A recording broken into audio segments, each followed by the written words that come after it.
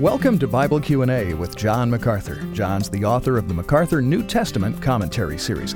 This is Denny Nugent with another question for Dr. MacArthur, this one from Matthew 23, where Jesus called the respected religious leaders of his day hypocrites and serpents and, quote, sons of hell.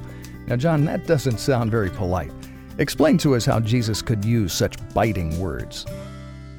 I think, Denny, you would recognize in studying the New Testament that Jesus was never polite to the religious leaders of Israel. Never. In fact, the most impolite words that ever came out of his mouth were directed at them.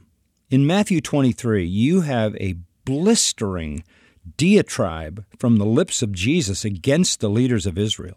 He calls them, as you pointed out, serpents, vipers, hypocrites. He says you are sons of hell, and you produce everywhere you go to make converts more sons of hell. And then he pronounces judgment on them, calls them stinking graves, all of those kinds of things. You can only imagine that if Jesus was alive today and was engaging with false religious leaders, that's exactly how he would talk to them today.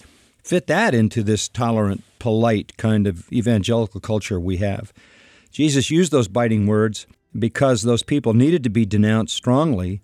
For the sake of their own souls, they needed to be warned. And then he turned around and said to the populace, the people in the temple, avoid these men. These men will bring you to condemnation. Confronting false teachers is the work of Christ, and warning people about them is also the work of Christ and should be the work of every believer. But we can't be polite when people's eternal souls are at stake.